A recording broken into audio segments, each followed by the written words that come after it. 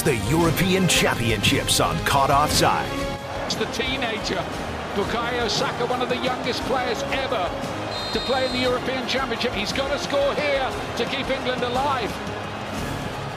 And he does it!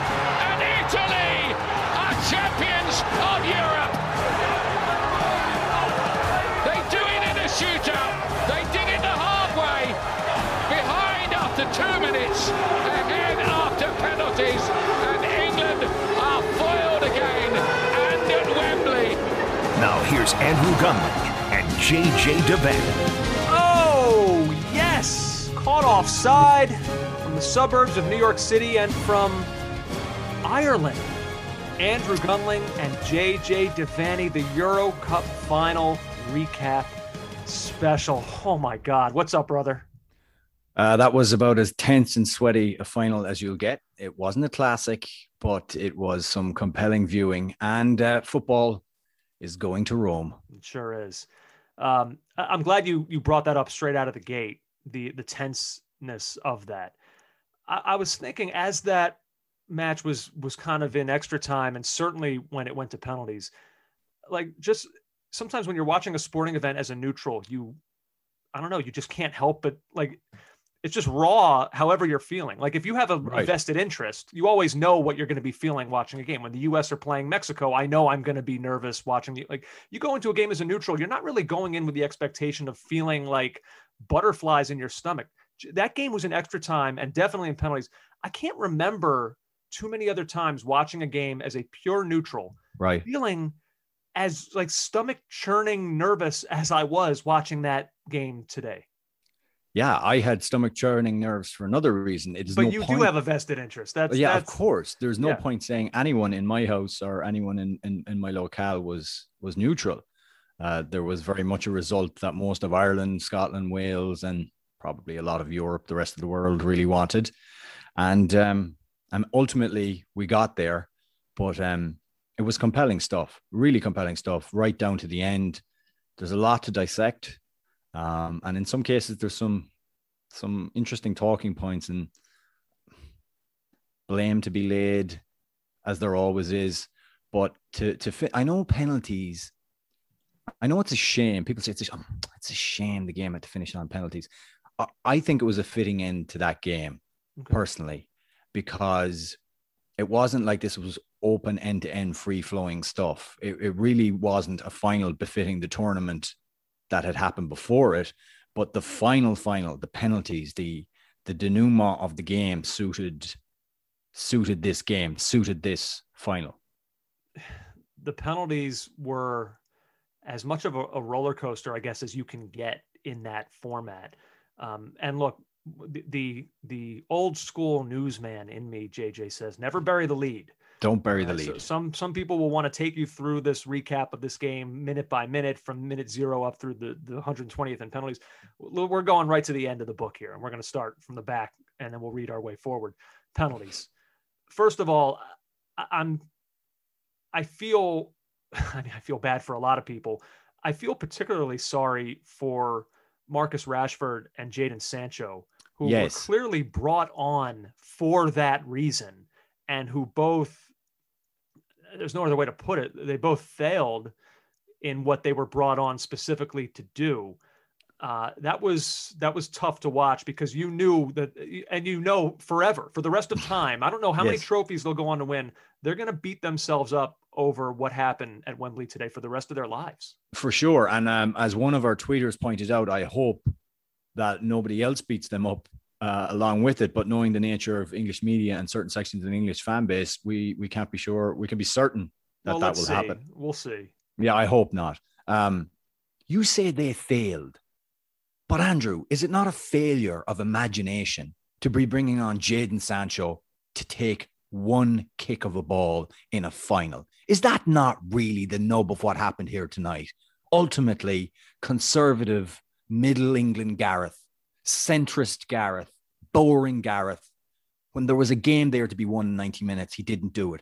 And bringing Sancho on, and Rashford on for that matter, was actually, in a way, setting them up to fail. How so? because their talents, like Jadon Sancho, his talents are so raw, so real. We've seen them in the Bundesliga. We know what he can do. When there was a game to be won in normal time, he should have been on the field from then. Maybe then he has a little bit longer to feel his way into the game, but you're heaping pressure on him to do just this one thing when maybe his skills could have been used in another way. Yeah, I always wonder about that.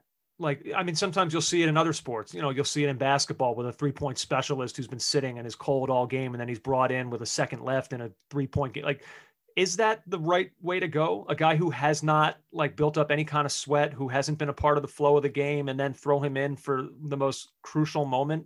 I don't know. I mean, look, ultimately, if you know, Donnarumma dives the other way and Sancho makes his penalty, like maybe we're saying, oh, it was a good move. I mean, Rashford, you could tell, you know, this is such Monday morning quarterbacking, but JJ, how many of these penalty shootouts have we watched? I swear to you, when Rashford was standing over the ball in that kind of straight line, took the weird circuitous route, stopped his run up. I mean, I said out loud by myself in the room I was watching, he's missing. I said it out loud. My girlfriend, who is she's watching enough soccer now at this point, and the penalty is missed off the butt of the post, and there's a silence in the room because it's so tense, and she just goes, too elaborate. And I thought about what you said, and I was like, yeah, there was like 3 different styles of penalty in one penalty. The straight run up, then a little bit of a curve, then a little bit of a stutter, and then ultimately not a very good penalty. I would like to give myself a pat on the back. I knew Jorginho was going to miss. I won't say that. I knew Pickford would have his homework done, and that Jorginho's style of penalty does lend itself to being saved. And it didn't happen against Unai Simon, but it did happen against Jordan Pickford. But there was more drama to come after that. Well, so in terms of ways to lose a penalty shootout, from the perspective of a fan, can there be anything more gut-wrenching than saving the penalty that would beat you? Yeah. New life. Oh my God, we're back. We thought we were dead. Oh my God, we just lost. Like, it's just as gut-wrenching a way as a penalty shootout can end, especially with Jorginho, who has spent the better part of the last several days being praised from North America through Europe, through Asia for his penalty-taking ability. Yeah. You've stopped him. Like, it was always written in the stars that it would be him. They stop him, and then they lose anyway. And it was just horrifying to watch. Now, one of the things we've been told about England since 2018, since Gareth Southgate took over, is no longer is it a lottery. I remember Glenn Hoddle, when they lost the penalties in 98, he was manager of England. And Glenn Hoddle goes, well, you know, penalties is a lottery. Well, no, you do your training, you do your work. And remember, in Russia, Pickford had the list on his water bottle of potential penalty takers and which side they would go, where they left footed. He had all this homework done. Is it not a flaw then to say you shouldn't have such an important penalty falling to a 19-year-old? I suppose, but I also, you know, we could be sitting here having the same conversation if Southgate decided to leave in somebody who was just, generally speaking, an inferior penalty taker, when he knows he has guys who he sees these guys in training. They work on this in every session. You know, he knows who's good and who's not at this, who's better than this at others. So like, it's damned if you do, damned if you don't. In the end, it wound up biting him. Can I actually strike that from the record, from myself? Stupid question, guys. Because would we be saying anything like this if it was Pedri, who was a child as well, taking a penalty? We wouldn't. So, you know, this is a professional footballer as well. I know it was a lot of pressure Saka found himself in, but, you know, I shouldn't be, I'm almost like patronizing him by saying, oh, look, he's 19. Should a 19-year-old be taking a penalty? 19-year-olds have taken penalties before. So I take that back. He's been a key part of this team throughout this run. He has. And he seems generally cool. Yeah. And he even kept his head somehow when old butcher Chiellini decided to horse collar him at the end of normal time. It's really what he did. We'll talk more about that. I just, the last bit, I guess, on the penalty shootout that I wanted to mention, what you mentioned there with Glenn Hoddle talking about this being a lottery. It's so interesting because I do fluctuate on that. I guess in the end, where I stand on it in terms of penalty shootouts, this is lame to say. It's clearly a bit of both. Like, for example, you see the penalty that Harry Maguire took. That's a great penalty. Like, that's not luck. When you strike a ball like that, I don't care who the goalkeeper is, how great he is, how big he is, you can't save it. Mm-hmm. All right, there's no luck there. That's skill, that's talent. You know, in terms of goalkeepers and the homework that they do, like Pickford, we assume on Jorginho, that's not luck. That's skill, that's talent, Well, no. that's work. But there is an element of, we see all the time, guys take bad penalties, goalkeepers guess the wrong way, they score on them, and they're not vilified. Oh, good penalty. No, it wasn't. We see it all the time. No, it was a bad penalty. The goalkeeper guessed the wrong way. So there is, undoubtedly, there is also a huge element of luck along with the skill that it takes to be good. Yeah, and I should say that Pickford clearly guessed that Jorginho was not going to go to his left-hand side to Jorginho's right. He was going to go to Jorginho's left, Pickford's right this time. So he was going to do the switcheroo on him, and he got it right. And that in itself, diving that way in itself, is a gamble. One thing I did get right, Belotti. You look at all the goals he scored for Torino over the past few years. Look how experienced he is as a Serie A striker. I had no faith in him, Andrew. The run-up, the telegraphed penalty with the inside of the foot. By the way, very similar to Sancho's penalty, which was telegraphed too. Really, I mean, very disappointing.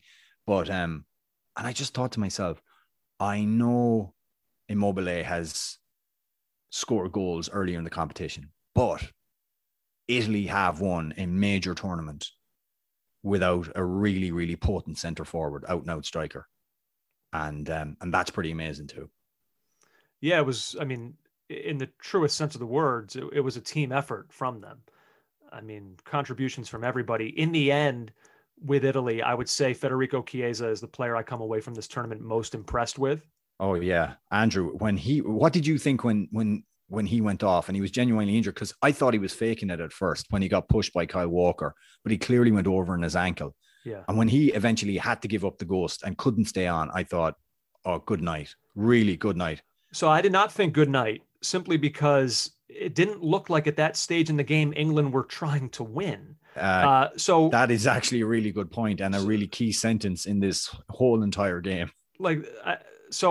Okay, Italy clearly had just lost their most creative, attack-minded threat, and maybe their most in-form attacking player in Chiesa. Like, that and the was guy obviously, who kept going, like tried to pull them up by their bootstraps into the game. That was obviously a blow for them. There's no question about it. But it was like asking England at that point to suddenly flip the switch from defending for your lives to going in all-out attack and winning this thing in normal time. I mean, it kind of felt like trying to turn around a cruise ship.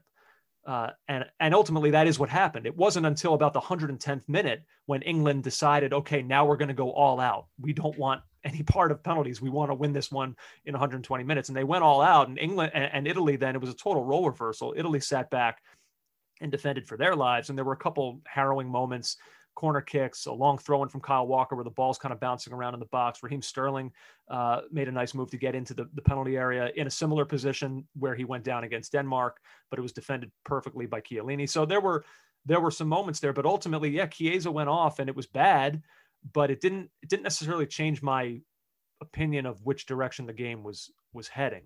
And I must say that the substitutes that came in really did contribute. I thought Bernardeschi tried very hard, kind of playing in a quasi center forward mode, because Belotti was brought on much later, which suggested to me what I felt about him in general across this tournament. Mancini felt that he couldn't be relied on in center forward to do what needed to be done.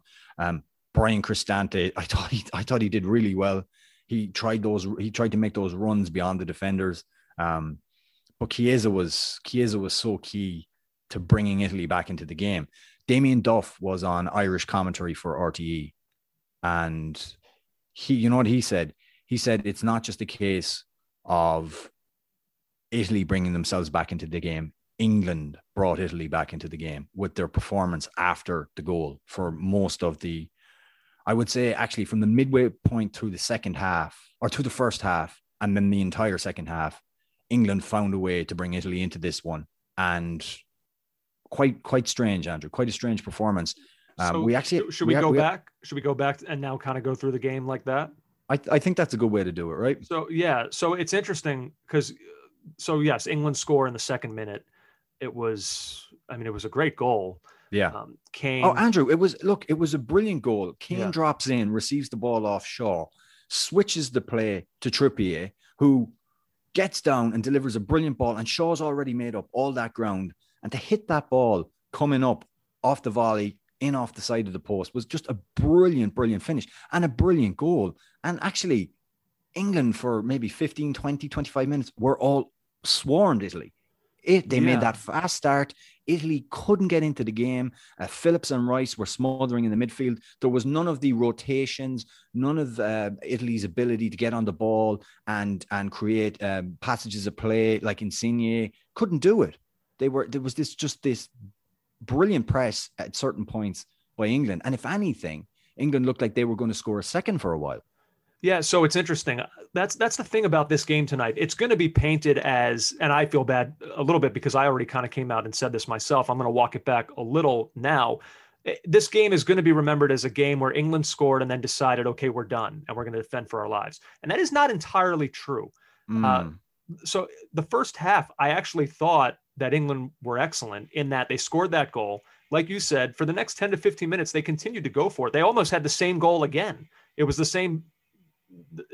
They had a similar play of Kane to Trippier, who played in a ball that was just beyond the reach. I think of Sterling, it might have been. It was 11 minutes. Kane again in that inside left position, switches it again, and there's a cross come in, and it was almost Sterling got on the end of it. Right. But so they did that same thing. And even when, sorry to cut across you, Andrew, but on 24 minutes, even when Italy tried to break, there was a break, and it's 3 Italy attackers and 6 England defenders. You know those videos we watch of Bielsa's leads when there's a guy breaking away and all of a sudden they swarm like a hive of wasps and they just stop the attack. That was England. Right. And so what became interesting then as the first half wore on was that, okay, it seems like England is going to settle back now into this back five that they have out there, and they're going to play a more defensive style to try to see this one out. But like, we can criticize it, but for at least that first half, it worked beautifully. Italy, I think, in the first half had 6 shots, right. 1 on target. The shot on target was a nothing shot. It was a dribbler to Pickford. It was nothing. And the 6 shots, I mean, these were like, I took a few notes here in that first half. And it was, from Italy, lots of quick passing, none of it moving the play forward. And there was one sequence that ended pass. Insigne shot from 40 yards out. At the end of the half, lots of horizontal passing, pass, nothing threatening, ends with a shot from Bonucci from 40 yards out. England were making that happen. So, like I said, in the end, this game will be remembered for them kind of giving it away by not going for it. But for one half of football, what they set out to do worked beautifully. The problem was in the second half, Italy made adjustments and England did not. Yes, that is absolutely it. So if you look at what happened was, people said he's gone conservative again. He's playing Trippier, he's playing Shaw. So he's effectively playing how many defenders? 5 defenders plus 2 defensive midfielders. That's negative. Not really, though. It's not really. Kane was dropping into midfield and they were finding ways to get around. Like, we thought Emerson would be the problem, and he was. I thought he had a poor first half. He didn't look good at all, and he struggled with Trippier. But so did Di Lorenzo. So why stop that, Andrew? What is the sense in stopping that? Stop what? Bombing your fullbacks forward? Getting them forward. Yeah. Keeping them on the back foot. And Italy didn't do anything where I thought, oh, that was very good, until 34 minutes when Chiesa decides, all right, I got to do something. And he spins Rice. He leaves Rice in his wake and he fires a shot, which, I don't know, Pickford seemed to think he had it covered. Maybe he did, but it flew past the post. But that was it. Yeah. And how did that half end? Bonucci firing a rocket from 60 yards over into the crowd. Right. So, yeah, there was nothing from Italy. And you're right. I suppose this is the point. Is that not the time to make substitutions? Because Mancini didn't wait. He didn't really wait. He waited a few minutes into the second half, and then he decides to make a few changes. He if you look for it, it was 53 minutes. Barella comes out, Cristante comes in, Immobile off for Berardi. He decides we need to change this. And Gareth waited until the 70th to make his first change. Would you not have made a change early, maybe feel out the first 10 minutes and then say, look, they're getting into the game a bit. Get Grealish on, get Sancho on. Definitely. They didn't like when Grealish came on. They didn't like it at all. But it wasn't enough, and it was too late almost. It was interesting. Grealish came on and immediately did all the Jack Grealish things, fouled repeatedly, was dangerous in the box. So there was a period of play where I was watching and thinking, this is going to end with him drawing a penalty. He had the back heel that put Saka in. I think that was later on in the game. And Saka played it out. Yeah. Yeah, it came off him pretty quick, but at least they were, that was a positive substitution. But and England's pattern has been, at least against the good opposition, the Croatians and the Germanys, to tenderize the opposition and then bring on the closers, the guys who can really hurt you. And he made those substitutions after Bonucci bundled over the line for Italy. Right. And in talking about the adjustments that were made, I saw this tweet, which I thought was interesting, from Konstantin Eckner, a football journalist. He tweeted, Roberto Mancini's tactical change up front was genius. England's center backs are better when they can focus on a particular striker. Spain's structure versus Italy might be the inspiration. He's talking about after Immobile was brought off, when he was taken out in the second half. And that, that did change the game. Italy felt more dangerous after that. It felt like they had more weapons on the field after that. And England felt far more on the back foot after that substitution was made. We have a tweet here from a listener that's kind of prescient, and it's on the point. The caution from England was baffling, and it permeates the entire squad. Playing to defend a 1-0 lead for 88 minutes. Well, not 88, but I know what you mean. Give me a break. You're not facing Pirlo, Inzaghi, Del Piero, Totti in attack. This was your moment. Seize it. Be bold. I think you're being unfair to the Italian attack, but I would say that the larger point does stand there. That's from Scott Rasmussen. Why not? You're at home in front of your home crowd. Why not do the things? It's, when Italy look discombobulated, they look out of it. Go and lance them. Go and finish this in front of your home crowd. No, not good enough from Gareth. It's going to be so interesting, JJ, how this run for England is remembered, because essentially what did Gareth Southgate do today? He essentially did the things that got them to this point. They didn't really change today. This is, they kind of came in with the mentality. I know that they fluctuated between back four and back five, and they even fluctuated within today as well in a back four, back five. But this was their style all throughout the tournament, and it worked. It got them to this point, but it didn't work today. And I just wonder, will it now be reflected upon as, a failure by him because he didn't in the final game after the previous six doing the thing that worked, he didn't do it differently in the seventh. I think in the cold analysis, the question marks over Southgate going into the tournament, the questions after the Croatia game and the questions after the Scotland game will now come into sharp focus. Is this a manager who has a paucity of ideas, who has only one way to play, and with the talents in front of him? The question was, what will he do with all these great players? How will he integrate them into the squad? And the little rotations, the little changes he would make, where he get 15, 20 minutes out of Grealish, or he'd start Sancho against Ukraine. So far, so good. But in the biggest moment, he'll be looked at as not using his resources correctly. I think that will be the cold analysis. Now, the other thing is to remember is part of the changing of the culture around the English team was to change how the English team interacted with the media. So right the way through this tournament, they were still having darts games, but like Henry Winter was tweeting videos of him playing Declan Rice in darts. So there is this bonhomie, there's this good spirit, this era of good feelings, as you say, between the English media and Gareth Southgate's team. And I wonder how they'll frame that tomorrow, considering the access they've got, considering the good feelings. Do the English media want to blow this up and go after Gareth Southgate and this team? I think both can happen. I think you can be critical of the manager in a way that is fair and in a way that reflects fondly upon, which has been the hallmark of English tabloids for years. I guess, yeah, I can't argue with that. But they don't have the same power they used to have. Like the Daily Mail, the Sun, the Star, the Mirror, they don't have the same power they have. But it will be interesting to see how they react. We know how the BBC is going to react. I watched the BBC preview, Andrew. I would say they spent 90 seconds talking about Italy. 90 seconds of analysis from Messrs. Lineker, Lampard, Shearer. But that's a broadcast Rio. Going out to the English people. That's what their audience wants to hear. Public service broadcasting is to inform as well, Andrew. Would you stop? Get off your high horse, you bum. Broadcasting is to inform. They could have at least let the English people know what they were in for from the boys in blue. It's funny though, because Southgate, look, ultimately, like you said, this is not going to be remembered fondly, this game in particular. But like he did get some things right as well. Like the criticism beforehand was, oh, they've gone back to the back five. Here comes Trippier again. Well, 2 minutes in, it was Trippier who was a huge part of the goal and it was a part of their attacking moves in the following minutes after that as well. Yeah, I know, Andrew, but the game is played across 90 minutes, and in this case, 120. And I just don't get if this is working. Like, is it a case that England can't play at that intensity for longer than 20, 25 minutes? It can't be that. It can't be that.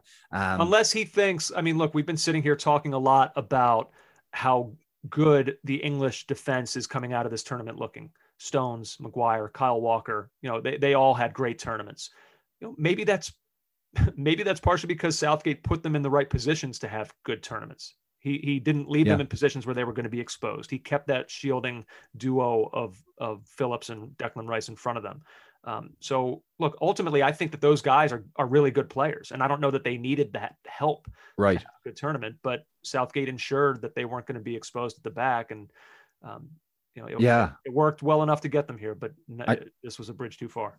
I suppose I made some notes, and it's interesting. On the 66-minute goal, Bonucci, bundles home from the corner. I asked the question, could Pickford have done better on that? But I mean, I feel as if I could be asking that question all tournament with Pickford. But what was interesting was from the 66th minute to like the 77th minutes, on 77 minutes, the England win a free kick, which breaks the Italian siege.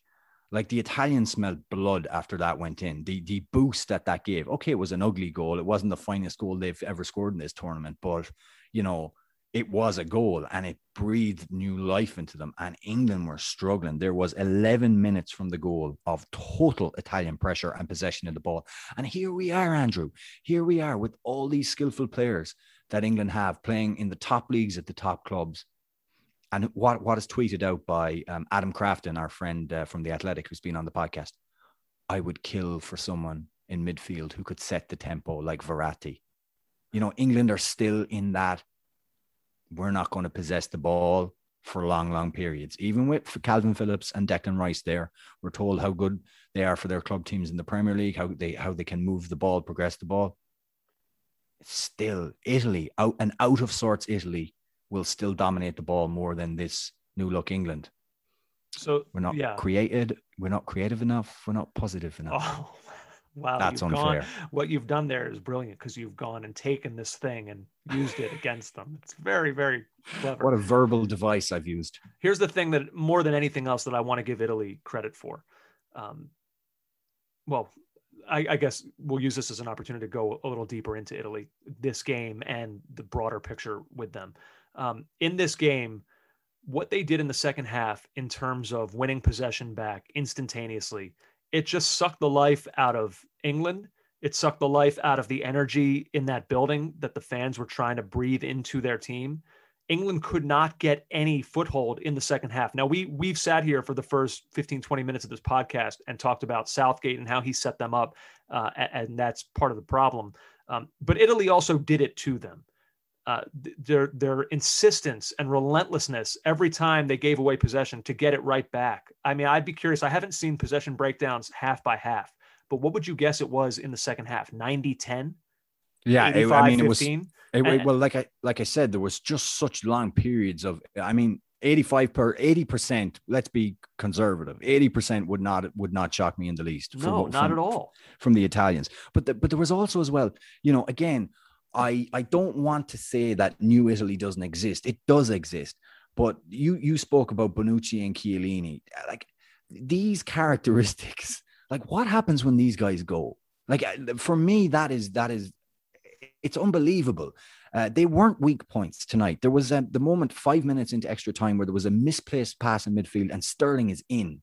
England get it back and Sterling is in. And it was like the first chance sniff a goal England had in forever. Mm-hmm. And who comes across with this unbelievable clean covering tackle? Chiellini. Love defending. Love life. Like, Chiellini loves defending was a tweet I saw tonight. And it's absolutely 100% true. He was buzzing before the game. He was buzzing during the game. Didn't look like he was buzzing for penalties, but so what? He lost the toss. But Andrew, you know, cherish them, guys. All my Italian friends out there, cherish them, because you aren't replacing these guys. Nobody is made like these guys anymore. Yeah, I wonder what they have left. Like, can they be the partnership for the World Cup? I think they could be. Bonucci, I think is. I mean, obviously their age difference. Chiellini's 36, Bonucci's 34. Yeah. So that alone tells you that Bonucci has a better chance. But also, Bonucci recovered in tournament from a little hamstring niggle. Like, if this guy truly is as made of teak or oak or some kind of non-human substance, maybe he can go a little bit longer. And also, it's he'll have one full club season and then a few months, because it's the Christmas World Cup. So it's not going to be 2 entire seasons of club football before they play. So maybe there's a way they can manage their minutes. I mean, those guys aren't going to play every minute for their club anyway, I would think, going forward. So, and haven't been. So, but maybe they'll go the Gareth Bale route. Yeah, the Abby Wambach patented route for tournaments. But you've got to give credit to Mancini for what he's done, Andrew. Like, to have this vision of this team to set out and play a certain style of football. Now, did they play it all the way through the knockout tournaments? No, because Spain didn't allow them to an extent. England didn't allow them for at least the first half of that final. But like, what we saw in the group was joyous. Even the goal like Chiesa scored against Austria when they were on the rack and they needed to find some inspiration in the round of 16 game was amazing. Like, Italy have been the best team in this tournament overall throughout, from all different facets of what we consider to be the best of football. I think you're right. Even though it seemed like they changed a little bit from the group stage into the knockout stage of this tournament, overall, I do agree with you. I think we're exiting this tournament feeling fairly good about the idea of the best team winning. You know, this didn't feel like a fluke in any way that Italy come out of this. It didn't. It really didn't. And one thing, I'm glad you brought up Mancini. One thing I wanted to give him credit for. So I saw a stat today. I saw this in the first half. So I'm going to adjust the math on the fly because it extended into the second half. But during their 33 match unbeaten run heading into this game, Italy had trailed over the course of those 33 matches unbeaten. They had trailed for a total of 44 minutes. And Italy trailed tonight for 66? Bonucci scored in the 67th minute.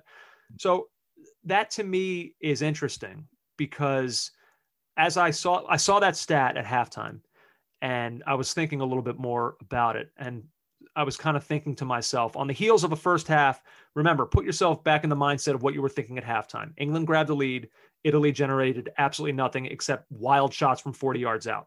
And so I started to kind of think to myself, you see a stat like that, 33 games, and they trailed for 44 minutes total across the last 33 games that they've played.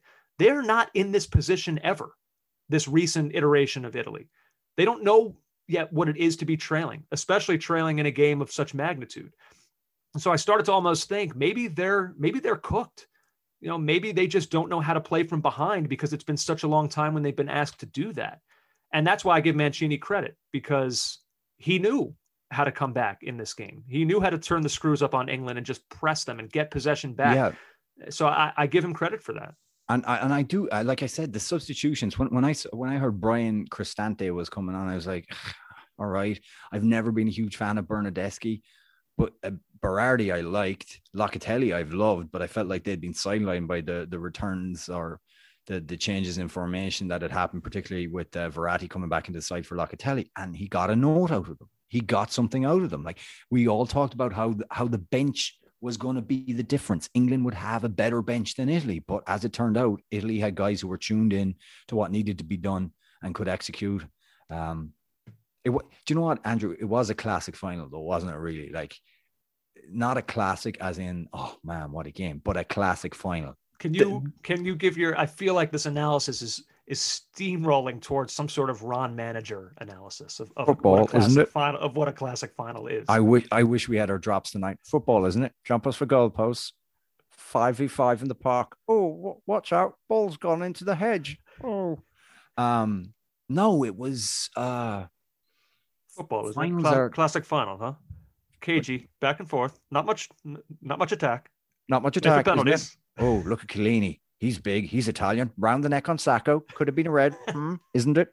That would be the wrong manager, take on the game. But finals are so tense. They're turgid. They're terse. They're not terse. That means they're short. JJ, stop using words you don't know anything about. It's late, guys. I'm not going to lie. But this was sweaty. Bellotti licking his lips because his mouth was completely dry from dehydration from running around probably, but also from nerves. This was vintage final. And Italy, do I want to say this? Do I want to do this to you? To me. Mourinho's word. Heritage. This is the history of the England. Italy have that heritage, don't they, though? I mean, they know how to win finals. They know how to win knockout games. Look, the facts are what they are. England hadn't been in a final since 1966. Right. It is, in fact, the history of the England. And by the way, Italy stayed at Tottenham's training ground in the build-up to this. So maybe the history of the Tottenham will now maybe be changed forever. Maybe some of that historical juice rubs off on Tottenham. One other guy I wanted to mention here before there are a couple other things about this final that don't really have to do with the game that I wanted to mention, but it's interesting, JJ, because Gianluigi Donnarumma had nothing to do essentially from the second minute onward in this game. Like, Luke Shaw had the attempt, he scored, and there wasn't much after that brought the keeper into play for them. Even Pickford. I mean, Pickford didn't have much to do. He had one great save when he went diving to his left in the second half. But that was the first time. That was early in the second half. It was I don't remember when. It was in the second half. In the 50s, I think it was. And it was the first time he went full length and he saved from Chiesa. That was a very good attempt from Chiesa. His classic little cut inside and whip a shot out. Yeah. But I bring up Donnarumma just because, he didn't do much for 120 minutes. And you just watch him in penalties. Now, I know he got fortunate, obviously, with the Rashford miss. He went the wrong way, and that just hit off the butt of the post. But, God, he's an imposing figure in that net. He's massive. He's enormous. And he's also agile. Yeah. Big guys, we tend to not think of them in that way. He's also been around for so long that when you see it comes up, he's like 22. You're like, what? How is he still so young? He looks like he's 33. He's very, very... He's very, very good. I had some bad takes on him. I've had some terrible takes on him that I haven't shared on the podcast. Like, I blamed him for the Alpine Crouchies goal, which made things nervous against Austria, where he stoops to head it and it flies up into the net. I blamed him for that. That was kind of unfair. He's brilliant, and he's so calm at penalties. Can you imagine, though, walking toward him? Right. That's what I'm saying. That's why I use the word imposing. Yeah. There's a mountain of a man in there. He's really quite like something. When him and Pickford went to kind of high five each other before the penalties. I was like, those guys play the same position. Yeah, it's not fair. It's really unbelievable. What a crazy night. There is I won't lie to you. There's a lot of relief in Ireland right now. A lot of relief. This was one thing I wanted to bring up, and this will kind of work us into the fan element of this. So throughout this tournament, obviously, you and I talk all the time. I've been listening to other podcasts. I've been reading things. I see things on Twitter. I don't think I ever grasped fully until the past week just how much England are despised outside of England. I think here in the United States, we're shielded from some of that because maybe, I don't know if it's because the Premier League is so popular here that it almost bleeds into fans kind of holding England with a special spot in their heart, maybe. I mean, it does. I was pretty critical of them last week on the podcast, but it probably stands to reason, really, when I put away my own prejudices. So here in the US, I feel like you don't really get much of that. But all of a sudden, I feel like this has come a little bit out of the woodwork because England are now going places that we haven't seen them go in decades. And so it's brought out like the English hate from a lot of fans out there that I didn't know it really existed. Even from you, I always know that you root against them. I always knew that. But I feel like you turned it up a notch in the last 2 weeks. Yeah, because we were facing the appalling vista of England winning something. Because can you take us through? So I'm not saying you're wrong for feeling this way. Hell, I have plenty of teams that I passionately root against. So I get it. Like, that's not, sports fans do this. Can you just tell us where this is generated from? It's probably multifaceted. I think the first thing is that we in Ireland and Scotland and Wales have English-based media, free-to-air channels. So we have BBC, ITV, Channel 4, and we have we've grown up when the tabloids mattered. We had all the English tabloids, all the English TV shows, all the English news shows. Mm-hmm. And there was always this sense of England being positioned as center of the universe, as almost still this powerful empire. And they were the only thing worth talking about. And there was an arrogance, a supreme arrogance, and that other countries were looked down upon, and that England had almost, in a football sense, this right to be at a tournament, and this history and heritage that means they should brush aside Algeria, brush aside the United States. I mean, we remember what... Look, we heard it a little bit with Rio Ferdinand about Italy. Yeah, that's one part of it. So the media is the part. The second part of it is we grew up with English violence, English football hooligan violence, and we never wanted anything for their supporters. That's the second part. They ripped up, Euro 2000. Go back and watch the footage where they just ripped up towns in Belgium, far right supporters, extremist supporters, Chelsea headhunters on tour, just nasty, nasty things. An obsession with World War II, singing about the IRA. They got a game abandoned in 1995, a year before Euro 96. They played a friendly in Ireland, the first Irish-England game in a few years, and they got the game abandoned by trashing and rioting. That is the real center. And some of the behavior you saw prior to the game tonight by England fans congregating together, there was reports by more than, I saw loads of reports, more than a few outlets. We've seen the videos. We've seen the videos about bottles being thrown. Yeah. All that stuff. But the fans and the fan England on tour, that goes over terribly in Ireland. It goes over terribly around the world. Anywhere they've visited, their fans have left a trail of destruction. Those are facts. I don't want to hear about the small minority. I know some of it's laggard-out behavior and not organized extremism like it was in the past, like Combat 18 and these far-right groups. But English fans do not have a good reputation traveling to watch the international team. And the third thing is, Andrew, which is a syndrome, a post-colonial syndrome.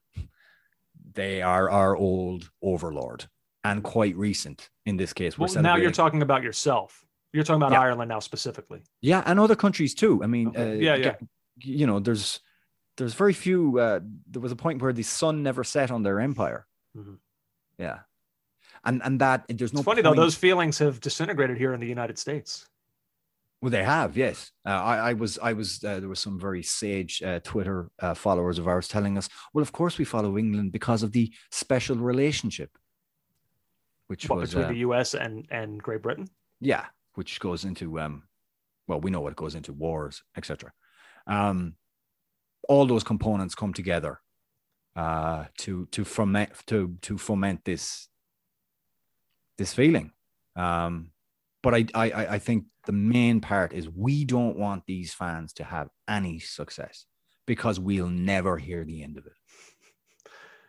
Yeah, I think any fan can relate to that. We all have a team that we feel that way about and an opposing fan base that we feel that way about. So I totally get that. The first point you mentioned is interesting to me about their broadcast channels being shown in your country and you therefore being exposed to the rah-rah.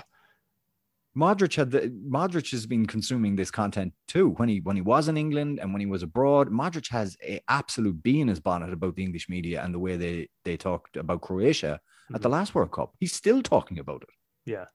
Yeah. That one's interesting to me because I do wonder, is that a symptom of their arrogance? Is that a symptom of, like for example, is it their fault?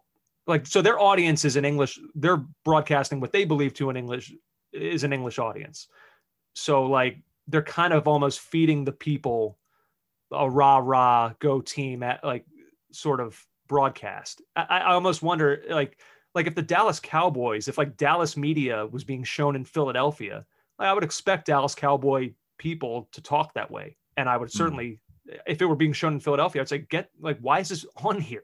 Get this off my like, should that be shown? Like, should English rah rah go team type broadcast be shown in these other countries? Like, what are the shows that you're talking about where you see it? Is it just like BBC Match of the Day? Match of the Day often. The pregame tonight was a love fest, and I do expect them to talk up the game. They're the British Broadcasting Corporation, but inherent in the B there is Wales, England, Northern Ireland, and they know they're getting broadcast to the Republic of Ireland via several different outlets. Yeah, and it's not that they shouldn't try and talk their team up. It's the dismissiveness, Andrew. Okay. And the recreation of a past, as Dion Fanning wrote this weekend in a brilliant article, which I've tweeted out, about the fall and rise of English football on the international stage, the reimagining of several different Albions. Like I told you, they won in 66, they went to a quarterfinal in 70, and then they didn't qualify for anything. And, even Football's Coming Home, which is a fairly, lighthearted, almost satirical. It was two comedians that did it, has been taken on by people to say, yeah, it's coming home. It's ours. We gave it to you. And so there's the last remnants in people's minds of a powerful England, a strong Albion that rules the waves and conquers small countries and is just number one and has a supremacy. And that's bled into their football, when they sing about 2 world wars and 1 World Cup. I didn't want them to, have to make the awkward lyrical change, 2 world wars and 1 World Cup and 1 European Championship. It would have been difficult. But like, for example, when the World Cup in 2010, the groups were drawn. Easy, what was it? Right. Easy. England, Algeria, States. Yeah. No. What was it? Yeah. England? It was the Y Yanks. Y was Yanks. Yeah. What was the Slovenia? S? Slovenia was the S. Right. Easy. That kind of stuff.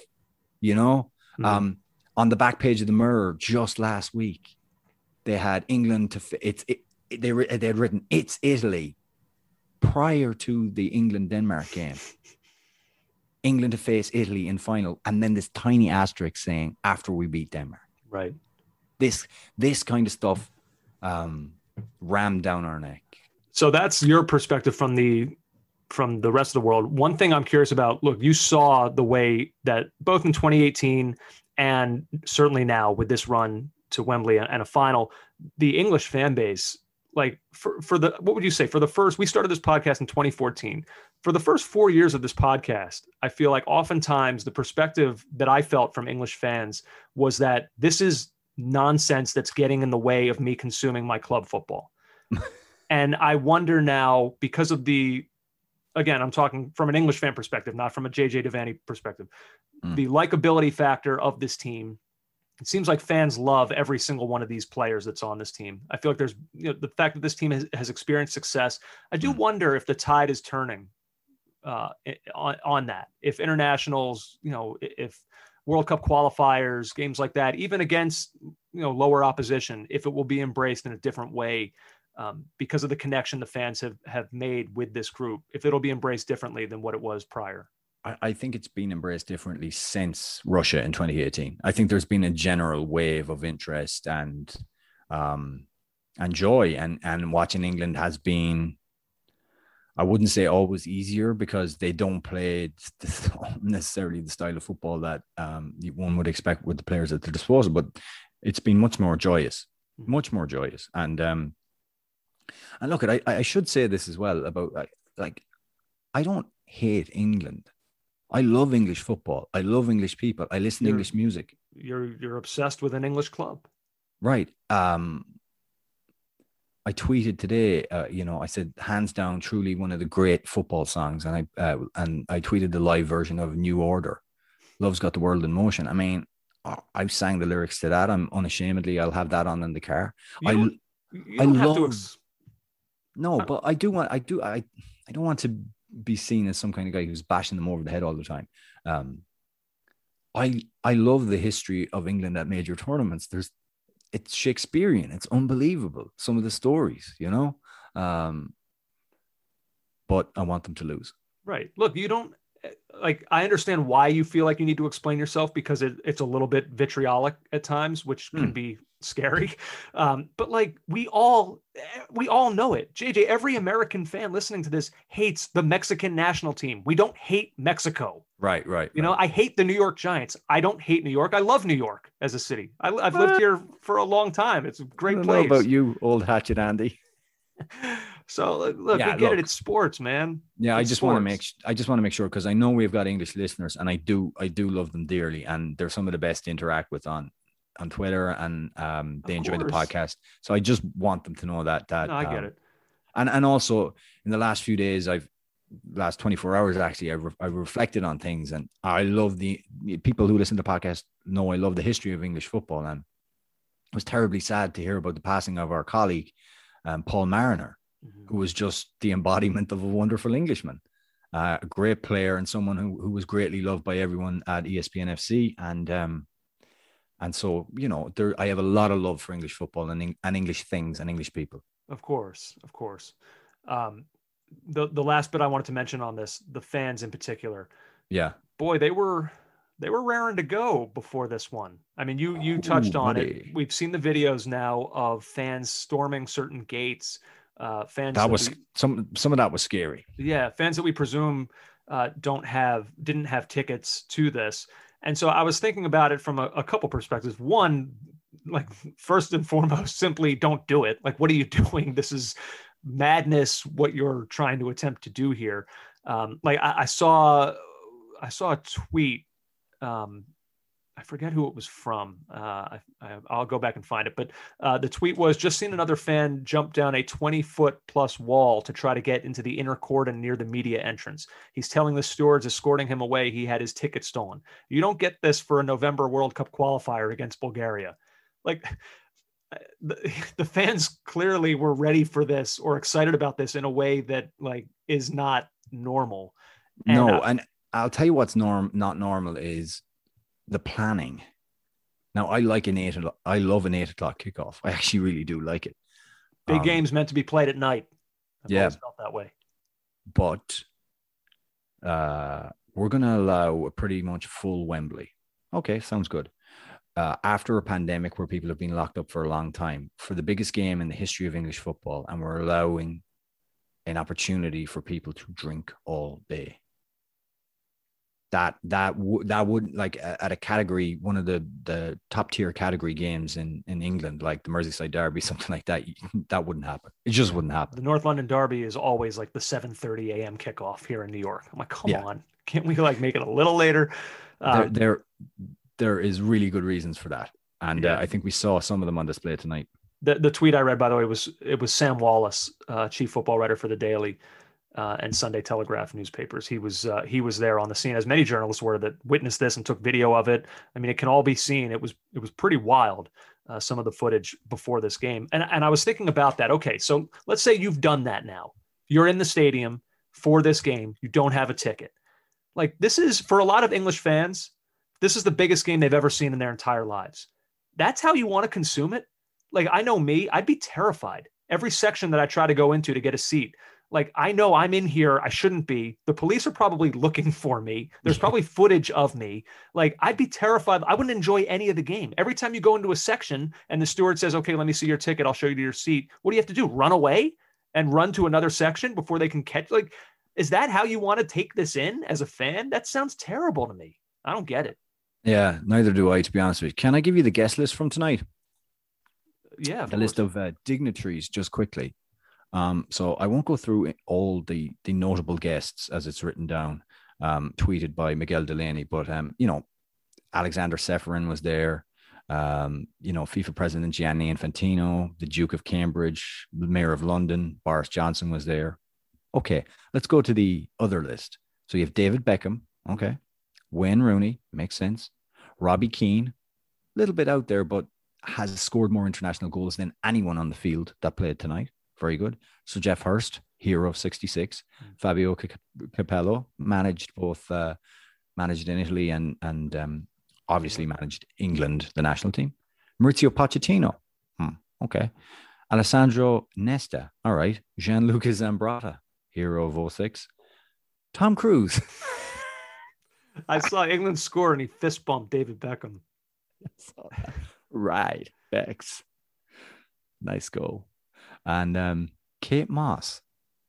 Just Kate Moss right there. All right.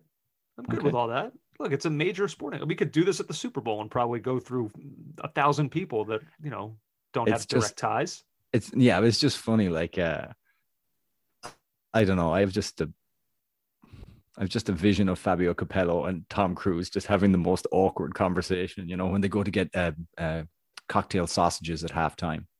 And Tom Cruise is just there standing, and Fabio, really energetic and just soccer man. I'm in love with soccer. All right. Yeah.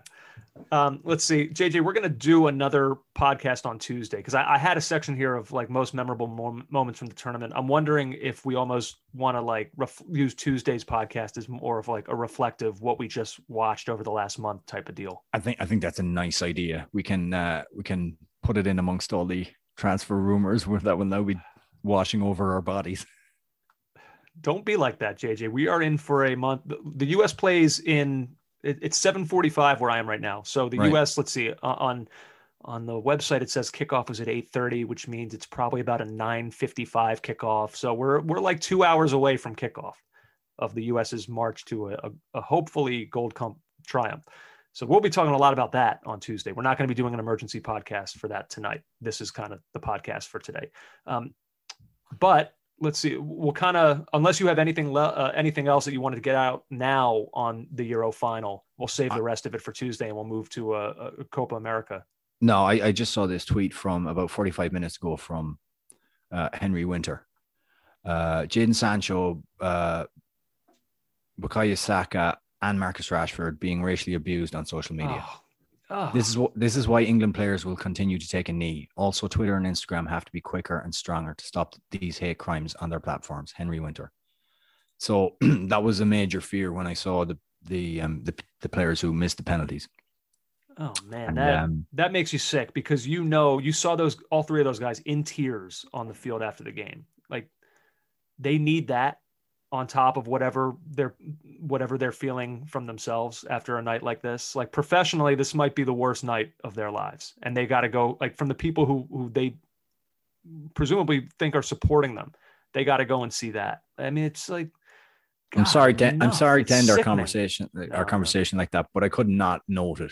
I could not say it because we got to confront this. It's terrible. Oh, I hate that. I feel awful for those guys. Yeah, I really do. So yes, we will talk more about the European Championships because God, this wound up being such a fun tournament. And so we'll give it a kind of a little bit of a retrospective on Tuesday for our weekly podcast. But JJ, good. Before we get out, obviously we have to talk about Copa America as well. Argentina, they do it for the first time since 1993.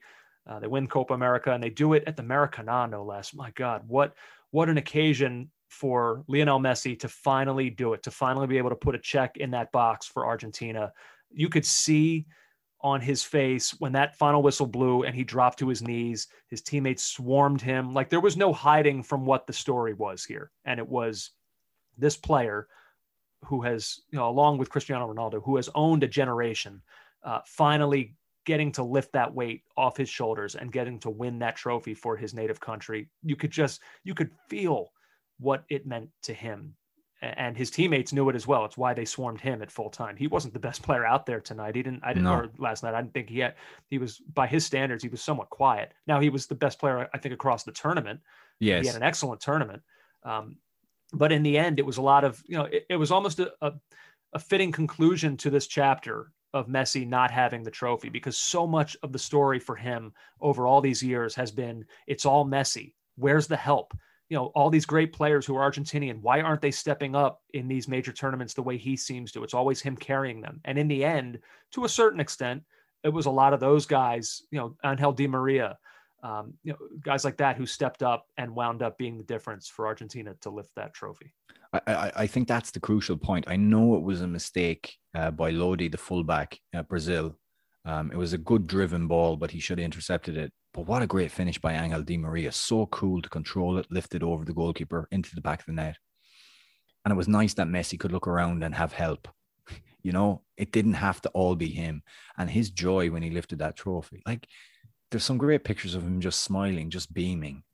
And now, I think it was Gavin Cooney of the 42.ie. He tweeted, so delighted to see Messi finally win a trophy with Argentina. Now let's never speak of it again.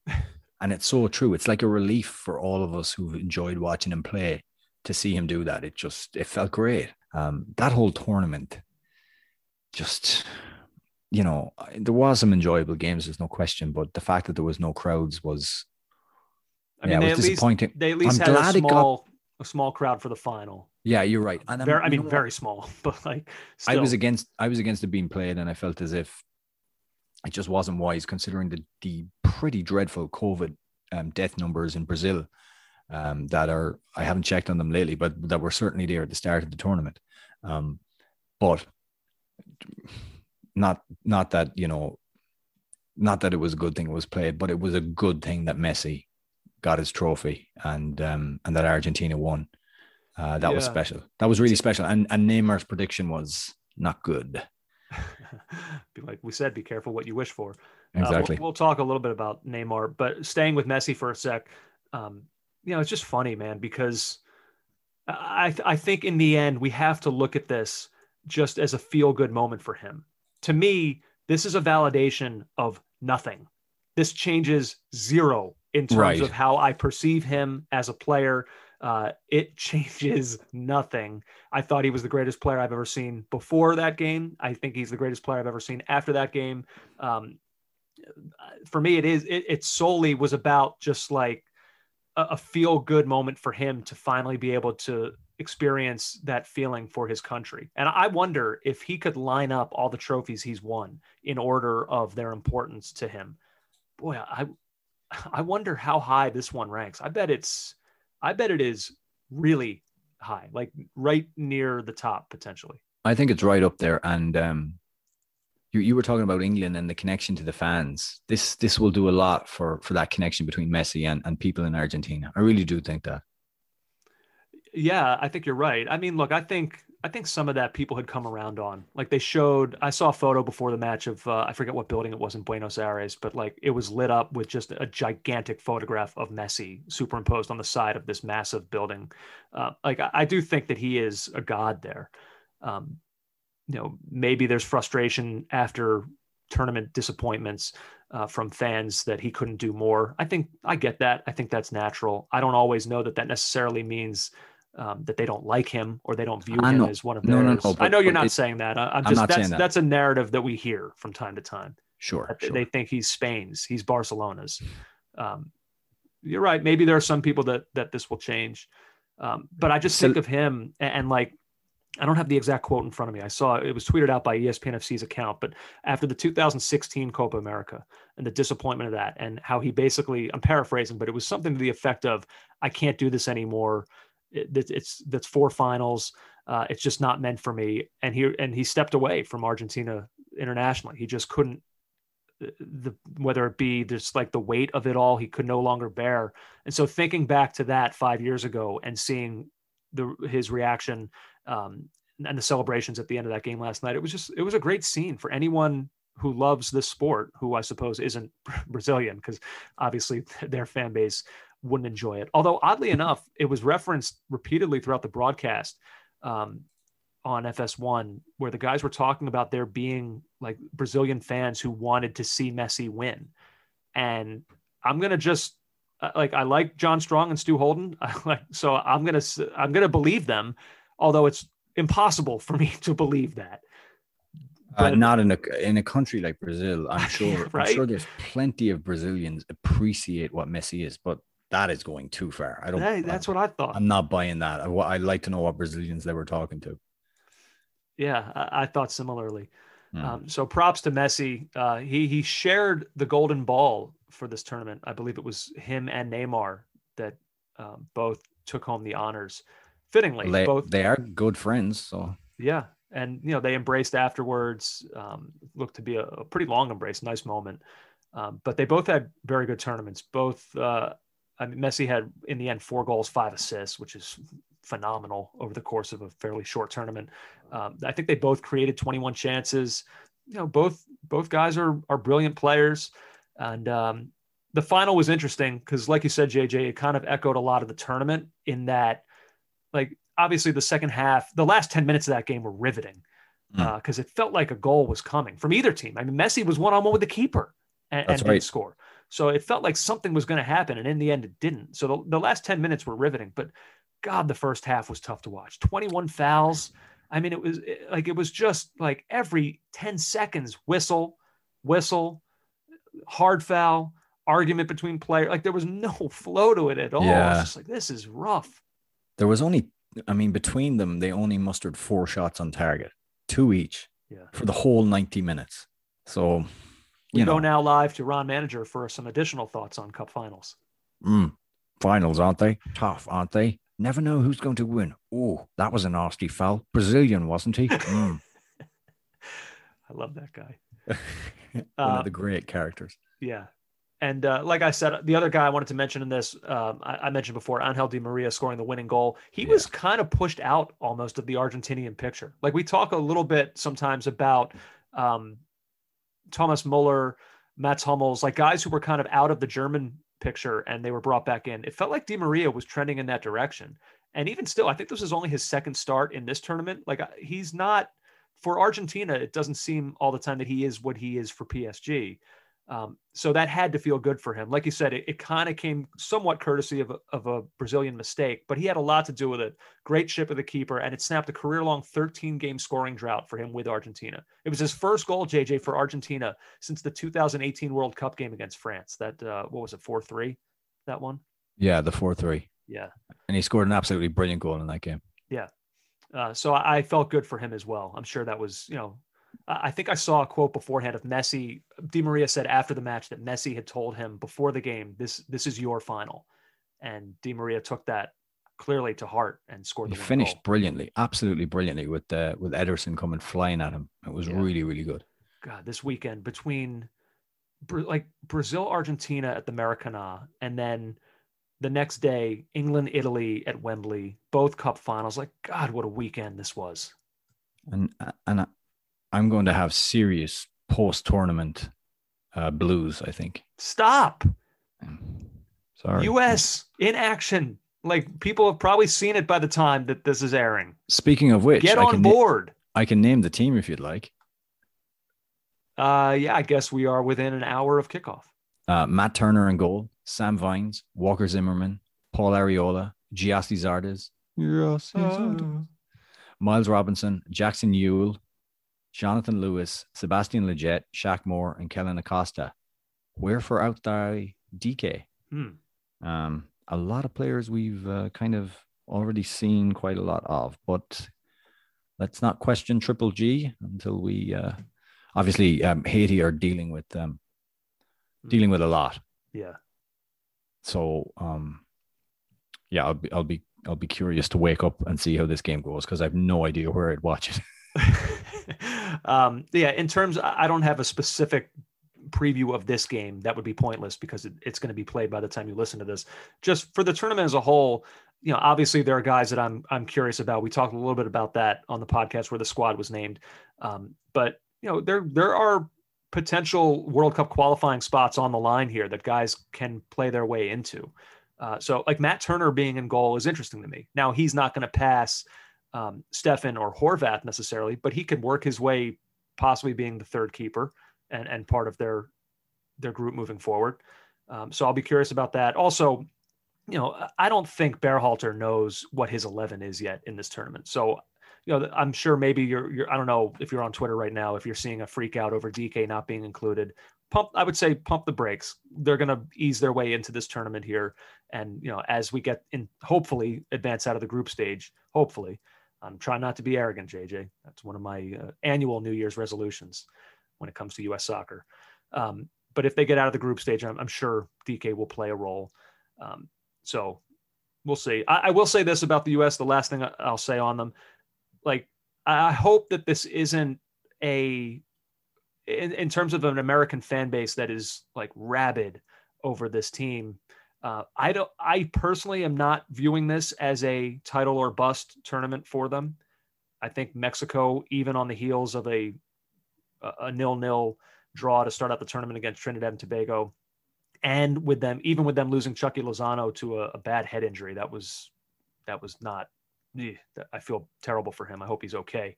I still think I look at that Mexican team and I still think that is the clear team to beat in this tournament. They have many of their A-list guys. The U.S. simply does not. So if, boy, I sound like a loser mentality right now saying this, but I'm just trying to like be a little bit grounded here in realism. Like this U.S. team is just not better than that Mexican team. So look, we all have a different conversation if the U.S. go out prematurely to facing Mexico. I think that we should be able to handle other opposition. But if this comes down to a USA-Mexico situation, whether it's the final, semi, whatever, that's a tall order for this group. So let's not fire Triple G just yet. Let's just see how this plays out. I think those words are wise. Let's see how this plays out. Yeah. I'll go with that. Well, you know how it is with him. Like, for some reason, since the day Berhalter was hired, there's a segment of this fan base that thinks, whether it's because of Jay Berhalter's role with the U.S. setup or whatnot, there's just people that are against him. And look, I get some of it. They're not perfect, this team. Berhalter's made some mistakes, of course. Like, I'm not saying everybody who's not in love with him is wrong. But I also think there's parts of this fan base that don't give him a chance. And like, the wins are not him, but the losses are. The wins are because, Pulisic did this or Weston McKennie or whatever, and the losses are all on him. So I'm not that guy, and I don't think you are either. And I think most sensible fans are not. So we'll see how this goes. Just because this is a mainly MLS, selection, or largely MLS selection, right. doesn't 19 mean guys, right? Doesn't mean he won't come in for criticism. But let's see how it plays out. I think that's the safest policy. So there you go. You're in Ireland. I'm not good at math. I don't know what time it is there. Is it 1 a.m.? It's 1 a.m. So okay. I really got to go to bed. Well, I hope you enjoy the rest of your time there with your family, whoever you're spending time with. I'm sure it's lovely. And you and your dad, go have a beer and celebrate England's defeat together. Thank you, sir. I'm definitely not going to be a psychopath now and put on the BBC post-match conversation and drink wine. Definitely not doing that. No, that wouldn't be like you. No. Oh, man, this tournament was so much fun. Thank you, everybody listening to this podcast throughout the course of this tournament. It's been great interacting, seeing your guys' tweets. This has really been fun. And this summer of soccer continues. Like we said, the Gold Cup, and we'll start to kind of ease in back to club football and transfer. Like you said, you kind of mock it, and I get it because transfer rumors are so damn tedious, but they can be interesting. There's obviously some big names that are in flux right now. So we'll talk about all that. So this was good, man. I enjoyed this. Thanks, man. Thanks for every minute of it. Thanks to everyone who listened. A big congratulations to our Italian listeners and to our Italian American listeners and our Italian listeners all around the world. Well done. And commiserations to our English friends. And, you'll be back. Yeah. Near my house, there was in the town near me, like downtown, the downtown part of it, there's a big Italian population, and they set up huge screens on the street and like close it. And like, so when the game ended, I watched it at home, but when the game ended, I'm close enough to this downtown part where they're setting off fireworks. Like, you could hear, like, Jack went up to the window. He's like, why are there, it was daytime. It was sunny out. Like, it wasn't nighttime. There's no reason normally for fireworks to be going off. He said, Daddy, why are fireworks going off now? I was like, because that game that you refused to watch with me, that's why. That's why, Jack. But yeah, this was a blast, man. I enjoyed the hell out of this. It's good we end the podcast on a bitter interaction between you and your young son. It was a teaching moment, okay? It wasn't bitter interaction. It was a teachable father-son moment. This was fun, man. To you, I say... Check you later, fun boy. See ya. Forza Azzurri. You've been listening to the Caught Offside Soccer Podcast.